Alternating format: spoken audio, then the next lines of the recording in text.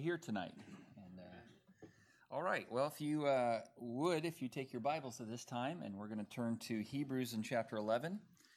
Hebrews chapter 11, and as you're turning there, if you're physically able to do so, would you please stand for the reading of God's Word out of respect and reverence for the holy Word of God.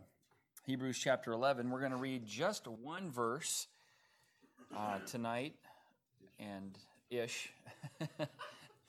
We're going to just read one verse to start with tonight. There'll be several others that we will look at tonight too. Thank you for that encouraging word there, brother. So what we're going to do is I'm going to read this verse. We're going to read Hebrews 11 and verse number 30. I'm going to read it first, and then we'll read it together the second time, okay? So I'll read it by myself. You follow along silently, and then we'll read it all together on the second time. So Hebrews 11:30. The Bible says this: "By faith the walls of Jericho fell down after they were compassed about 7 days." All right, ready, begin. "By faith the walls of Jericho fell down after they were compassed about 7 days."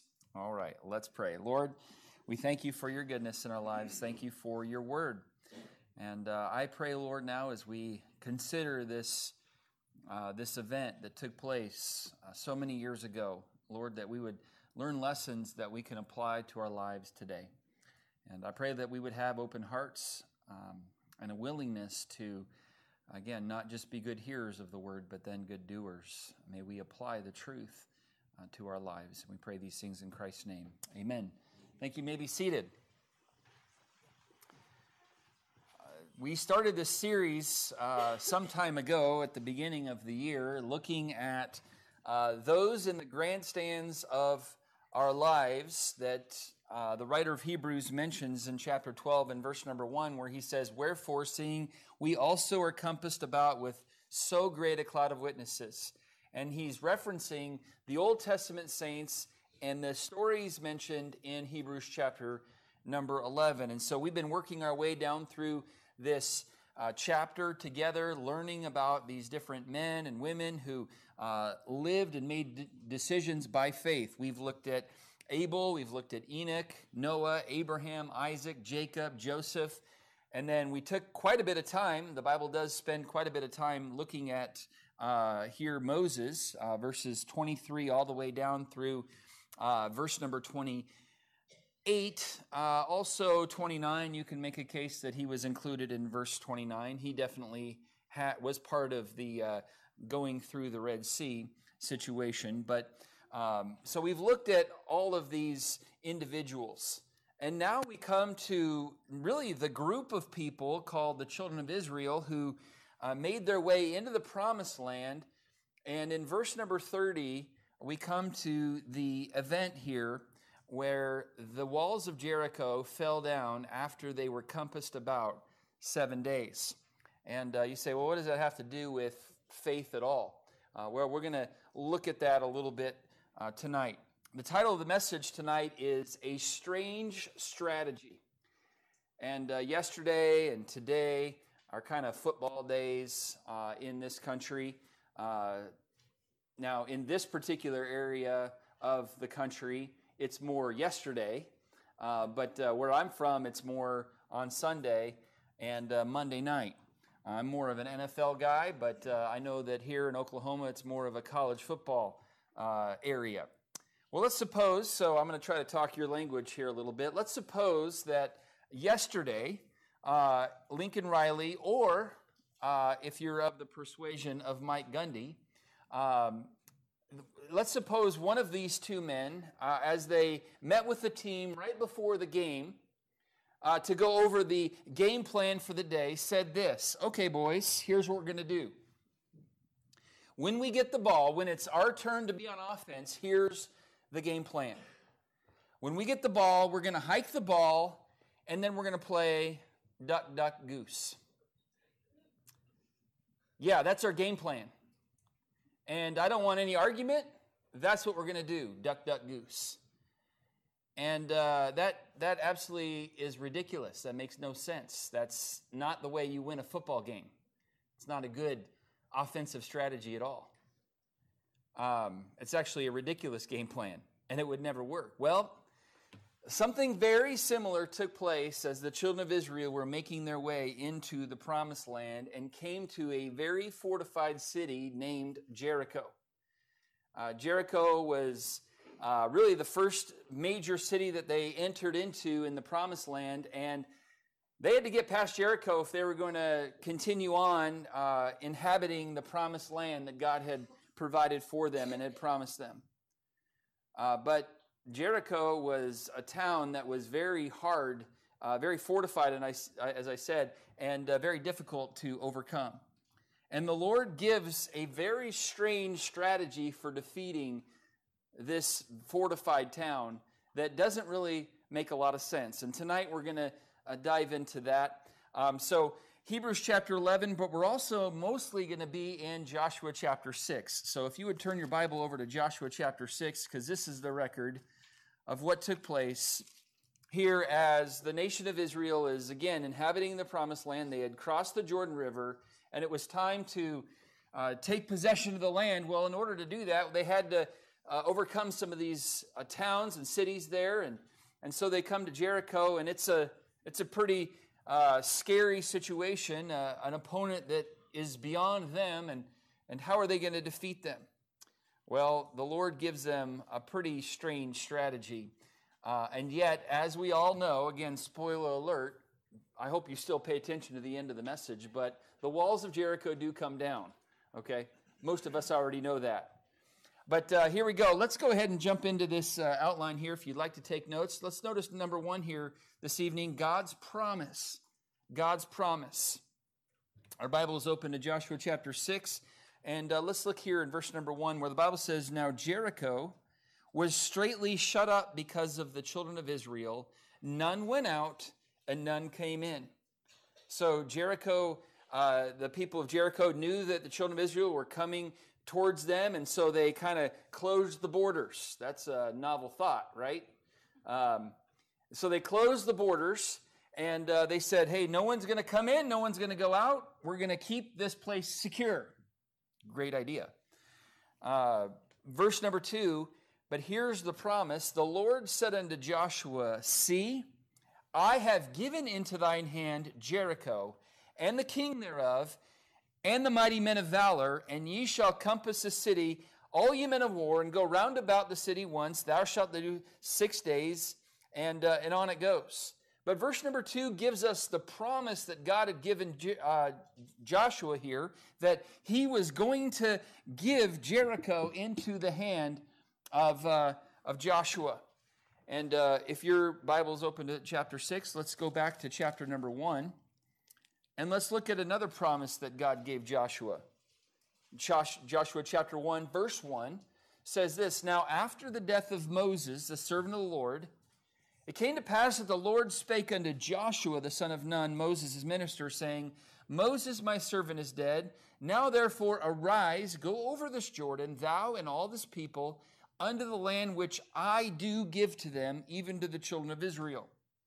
And then here's some of the promises, the verbiage of the promise here that God said to Joshua early on as he took over for Moses, that, hey, I'm going to give you the land. You just need to trust me. Verse number 3, "Every place that the sole of your foot shall tread upon, that have I given unto you, as I said unto Moses. From the wilderness and this Lebanon, even unto the great river, the river Euphrates, all the land of the Hittites, and unto the great sea toward the going down of the sun shall be your coast." Verse 5, here's another part of the promise. "There shall not any man be able to stand before thee all the days of thy life. As I was with Moses, so I will be with thee. I will not fail thee, nor forsake thee." So as Joshua kind of takes over as the leader of the children of Israel, as he leads them into the promised land, God says, look, I'm going to bless you. You're basically invincible, Joshua, because I'm going to make a way for you and the children of Israel to possess the promised land. No one's going to be able to stand in your way. And then as they face, back in Joshua chapter 6, as they encounter Jericho, they kind of look up and see these fortified walls and the city that is all kind of closed up, and they're like, how are we going to conquer this? And so the Lord gives him another promise, a specific promise in verse 2. The Lord, in chapter 6, verse 2, the Lord says, see, I have given into thine hand Jericho, and the king thereof, and the mighty men of valor. So, look, God promised that it was going to be done, and all Joshua needed to do was to trust and obey. We sang that song tonight, didn't we? All he needed to do was to trust him and to move forward by faith. Now, God's promises are as good as done. I mean, you can take them to the bank. Even if it looks grim and very difficult. I mean, Jericho was not an easy-peasy, lemon-squeezy town to overcome.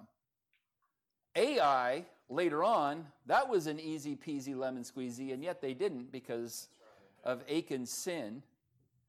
But Jericho was this very ominous, scary-looking town, and there's no way we're going to be able to do this. But look, God's promises are going to come to pass. When God says something, it's going to happen, period. God's promises are as good as done, and even if it looks grim and beyond what we think even the Lord can do, God can still do it. Can I remind us tonight of a couple verses that tell us that it is impossible for God to do something? You say, wait a minute. Haven't you been preaching recently that God can do anything? Yes, he can, except for he cannot lie. It is impossible, the Bible says, for God to lie. If you want to look with me to Hebrews chapter number 6. Hebrews chapter number 6, and we'll be back here in Joshua chapter 6 in a moment. But Hebrews chapter 6, I just kind of want to show you, and for you to see it for yourself in black and white, God's word that says it's impossible for him to lie. Hebrews 6, verse number 18. That by two immutable things in which it was impossible for God to lie, we might have a strong consolation, who have fled for refuge to lay hold upon the hope set before us. But that phrase in there, it was impossible for God to lie. God's going to stay true to his word. He's going to fulfill the promises that he has given us. Okay, another reference that mentions that is Titus. Titus chapter number 1. So if you flip back a few pages to Titus in chapter number 1, in verse number 2. Titus chapter 1, verse 2 says, in hope of eternal life, which God, that cannot lie, promised before the world began. So the promises that he has given us will come to pass because God cannot lie. He will stay faithful to his word. And going back here to Joshua chapter number 6, as the Lord gives the promise to Joshua that, hey, I am going to give you Jericho. All Joshua needed to do was to trust. Even though it looked like this is a little scary, this is a little bigger than what we can accomplish on our own. Yeah, so that God would get the glory. Somebody had a bumper sticker that said, God said it, I believe it, that settles it. Now here's the truth of the matter. Actually, God said it, that settles it whether we believe it or not. And the promises of God's word are going to come to pass. I'm thankful for the promise tonight, the promise of eternal life, that those who place their faith in Christ have the assurance and the promise that one day we'll spend eternity in a place called heaven for all of eternity. I'm thankful for that promise. I'm thankful for the promise that once I'm saved, I'm eternally secure in the beloved. That I am safe in the hand of Jesus and then safe into the hand of the Father. I and my Father are one, John chapter 10 says. I'm thankful for the promise of eternal life and forgiveness of sins. And nothing is going to stand in God's way of keeping his promises.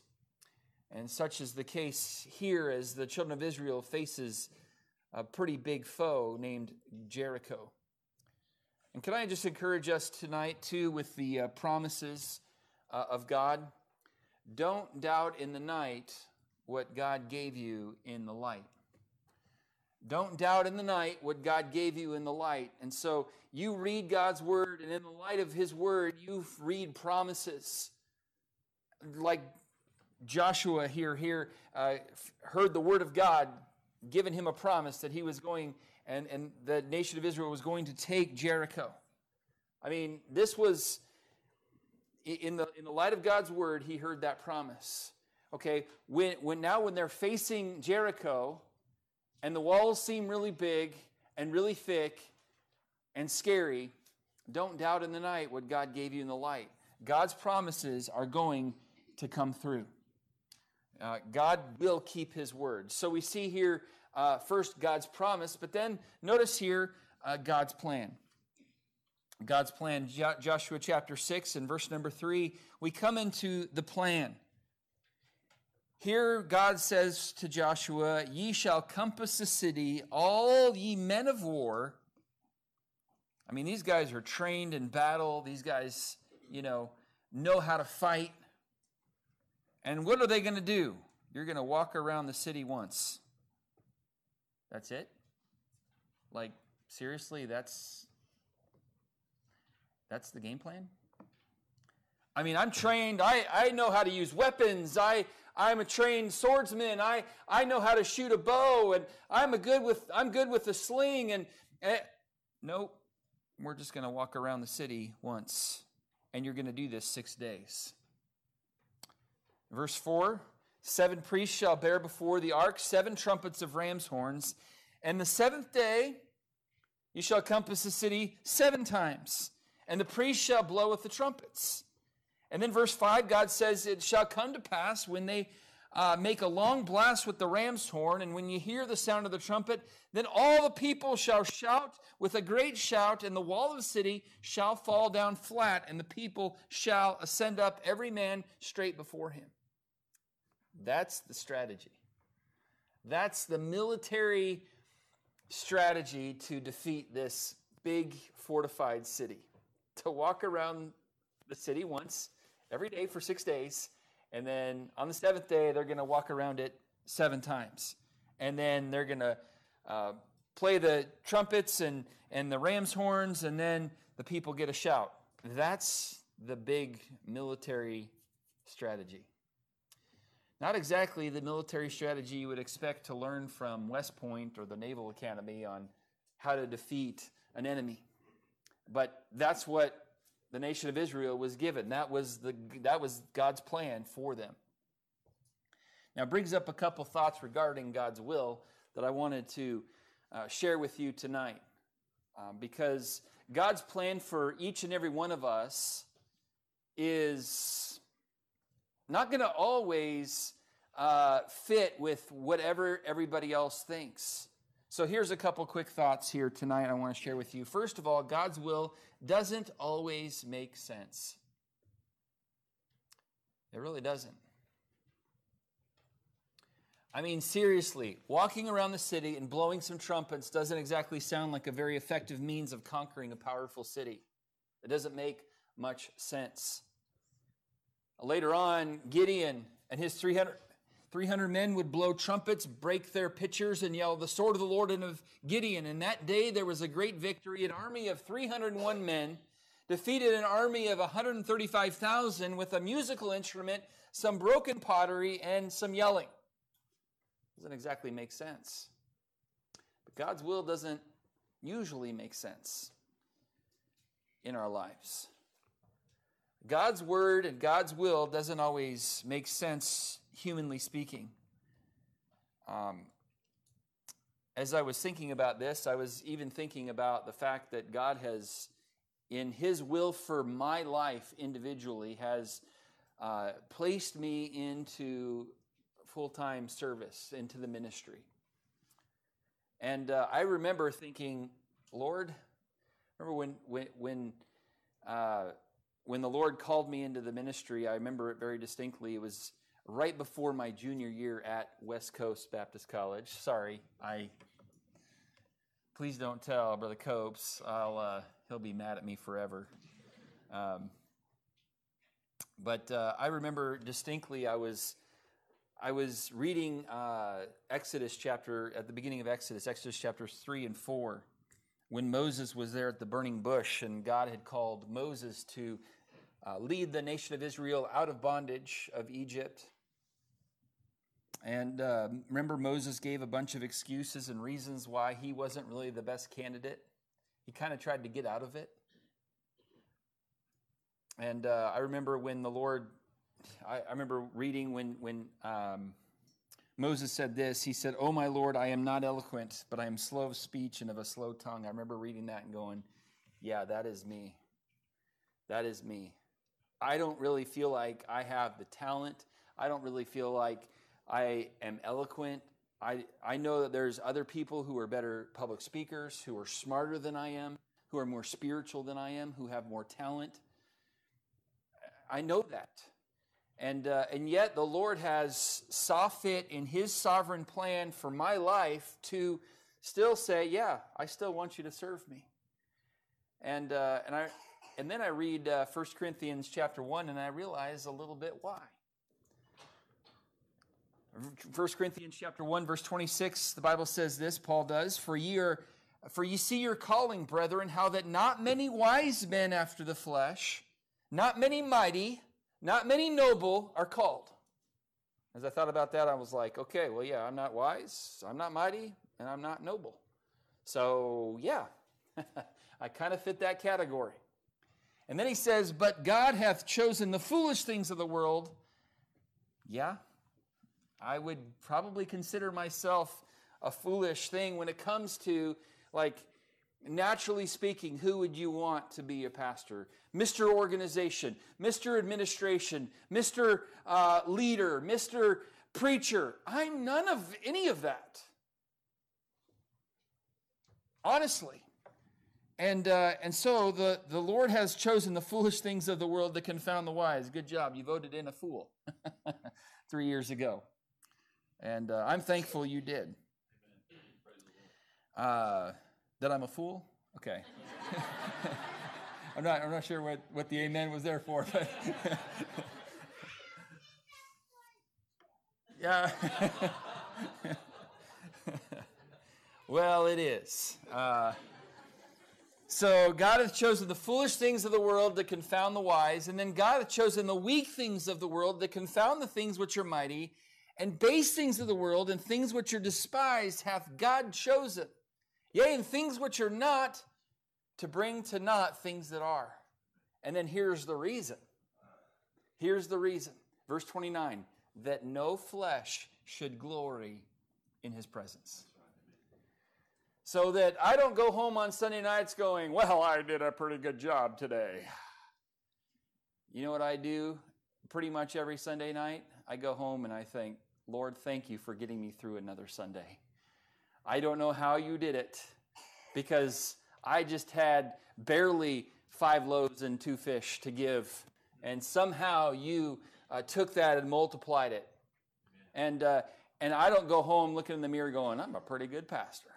I go home saying, Lord, I don't know what I would have done if you weren't there to help me, because I needed you today. I needed you this week.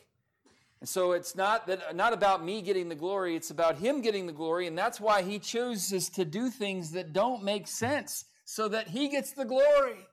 When Gideon and his 301 men won, Gideon didn't go, hey, we're pretty big stuff. No, it was, oh Lord, thank you for seeing us through that. And here is the children of Israel go and defeat Jericho. They can't go around going, yeah, we're pretty strong, we're pretty trained militarily speaking. No. They said, God, it was a weird idea, but we did it, and you won the victory. So it doesn't always make sense. And the things within God's will doesn't always make sense to us. We're like, I don't really feel like I should be in this spot, but yet here I am. And it doesn't always make sense. And also God's will not only doesn't always make sense, but it isn't always easy. Now, walking around Jericho, and I was trying to research and find out exactly how big Jericho was, and no one really had a firm answer on it. But it was small enough to where they can walk around it 7 times in a day. And the whole nation was having to do that. Now,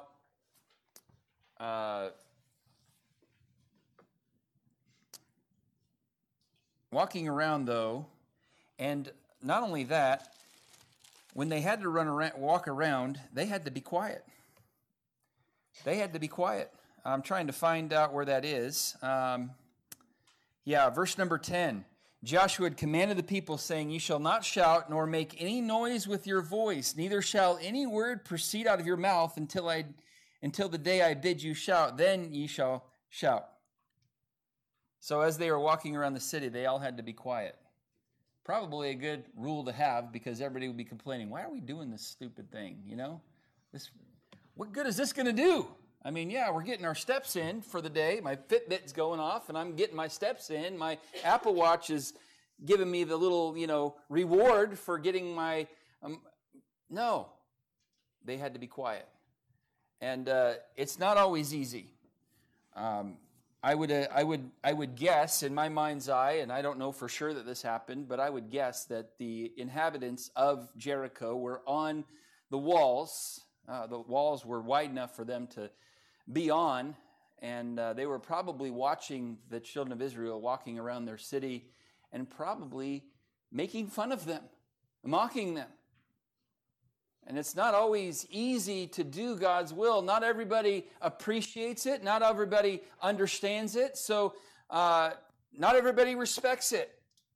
And yet God's will needs to be done. It does require effort and sacrifice. I read about Adoniram Judson, a missionary. And Adoniram Judson, when he graduated from college and seminary, he received a call from a good church in Boston. And they invited him and offered him a position to become an assistant pastor there in this kind of plush church. Well, everybody began to congratulate him for getting that wonderful offer. His mother and sister were rejoicing that he could live at home with them and do his life's work, still serve the Lord. But Judson shook his head and said, my work is not here. God is calling me beyond the seas. To stay here, even to serve God in his ministry, I would feel I would only be in partial obedience, and I could not be happy in that.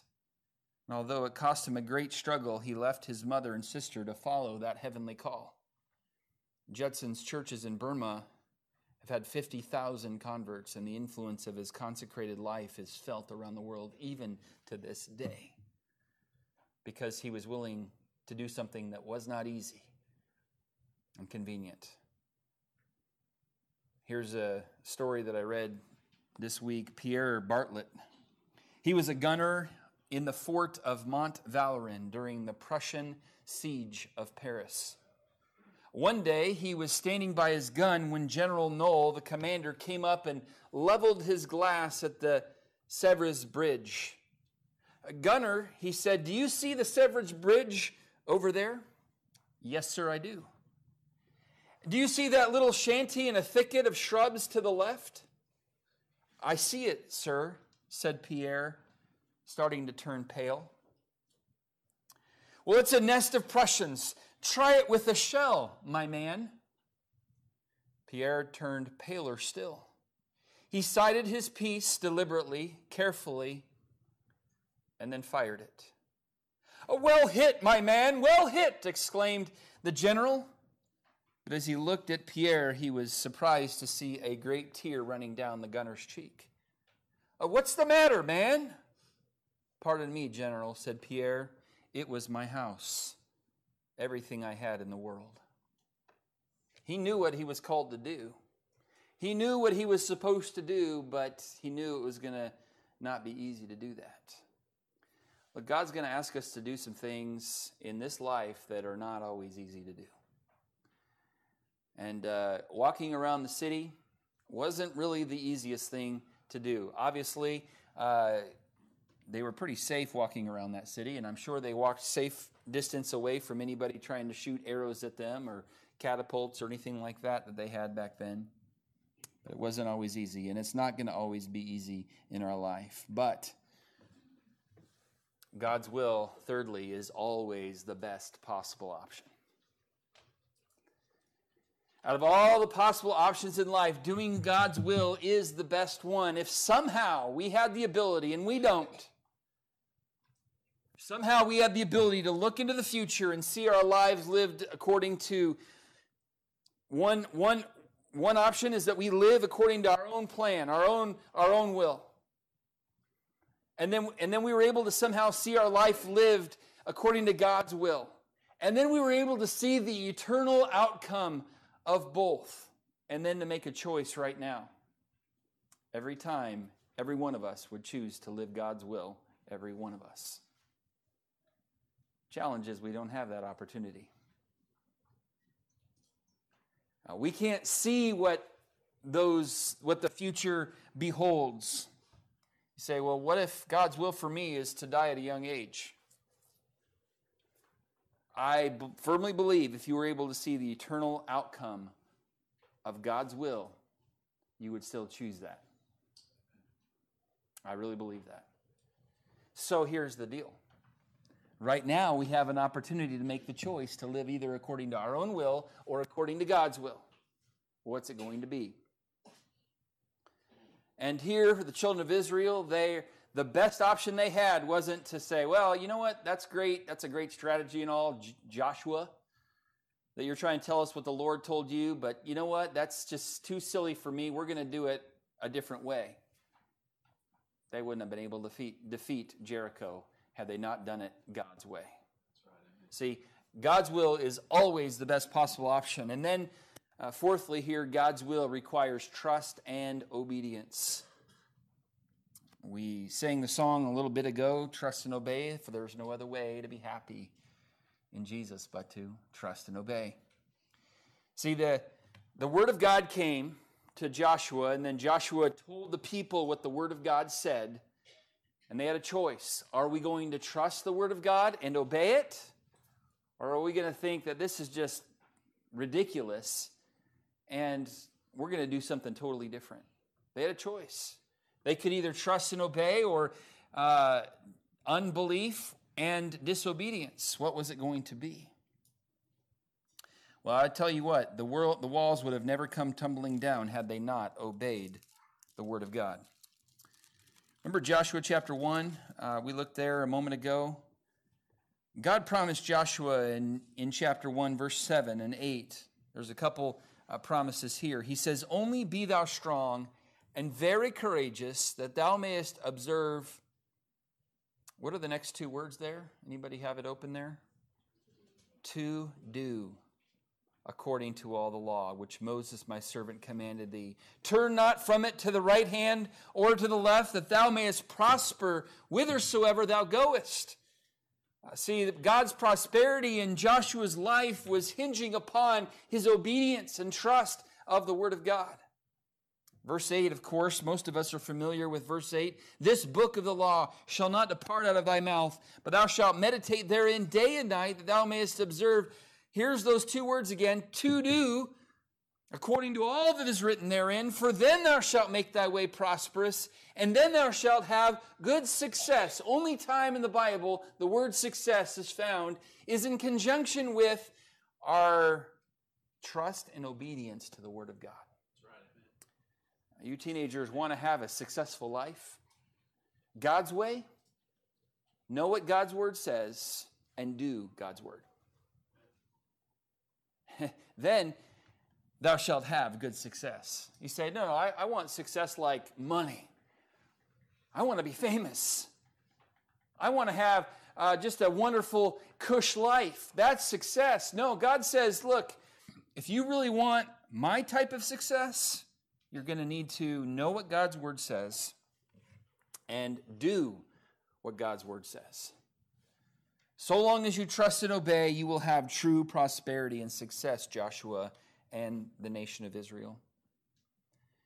John Kenneth Galbraith, in his autobiography, A Life in Our Times, illustrates the devotion of someone who is willing to be obedient. And this was the devotion of Emily Gloria Wilson, his family's housekeeper. He said, it had been a wearying day, and I asked Emily to hold all telephone calls while I had a nap. Amen. Naps are a blessing. That's not the point of the story, but a great side note. Shortly thereafter, the phone rang. Lyndon Johnson was calling from the White House to talk with John Galbraith. And Lyndon Johnson, President Johnson, said, "Get me Ken Galbraith. This is Lyndon Johnson." "Well, he is sleeping, Mr. President. He said not to disturb him." "Well, wake him up. I want to talk to him." "No, Mr. President. I work for him, not you." Well, Mr. Galbraith said this: "When I called the president back, he could scarcely control his pleasure. He said, 'Tell that woman I want her here in the White House.' I want her working for me." Because here was a lady who understood her responsibility to obey and to follow the direction she was given. But a lot of Christians don't always do that. Psalm 32 and verse number 8, if you want to flip over there real quickly. We'll take a little side trip over here. Psalm 32 and verse number 8. Here God says, "I will instruct thee and teach thee in the way which thou shalt go. I will guide thee with mine eye." And then he says in verse number 9, "Be ye not as the horse or as the Broncos, or as the mule, which have no understanding." Okay, mules are known to be very stubborn. Don't be like the mule who says, "I'm not going to budge." Maybe you give me a bigger carrot, then I'll think about it. "Be not as the horse, as the mule, which have no understanding, whose mouth must be held in with bit and bridle, lest they come near unto thee." God says, don't be stubborn. Don't be like the horse or the mule that need to have a little extra push to get them to do what you want them to do. Like, we're believers. We should want to submit to the Lord. We should want to obey Him. He's worthy of our trust. He's worthy of our obedience. We know He's good. Let's not be like the horse or the mule. And so it does require, God's will does require trust and obedience. And it's not going to always be easy. It's not going to always make sense to you or to your family or to your friends. But as we said, it's still the best possible option. God's plan was a little strange. To walk around the city once a day for 6 days, and then on the seventh day, 7 different times. And Joshua added wisely, hey, everybody needs to be quiet. No talking, no complaining, no griping, no murmuring, no gossiping. We're just going to be quiet. Walk around the city. But then number 3 here, let's look at not only God's promise, God's plan, but let's look at God's power here once again on display. We've been seeing God's power just constantly as we've been going through these different messages. But Joshua 6 and verse number 20, here's the end of the story. I'm kind of skipping some details here for sake of time. But verse number 20, so the people shouted.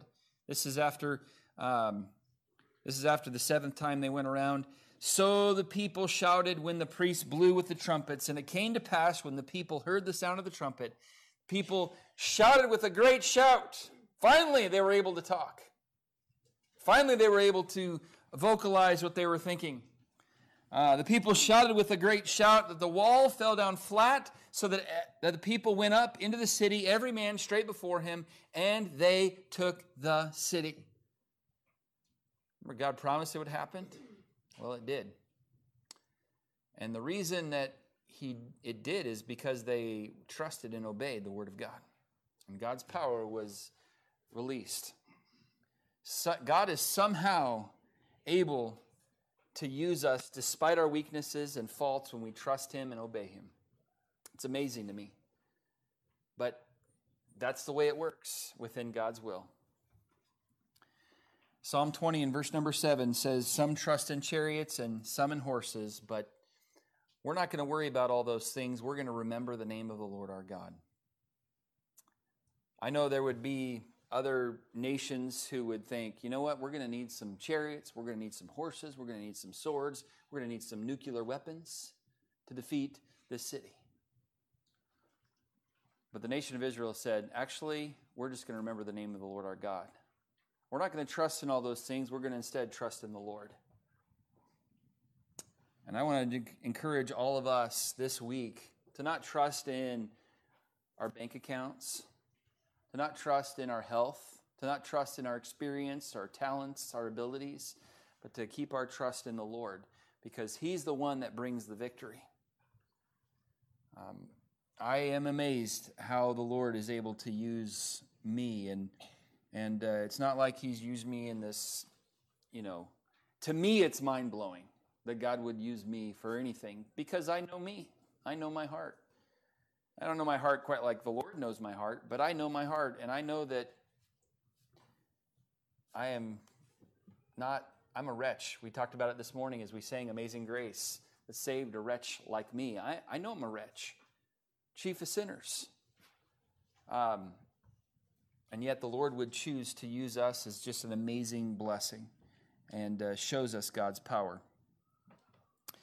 Hebrews, go back to Hebrews chapter 11. We'll wrap it up with this thought here.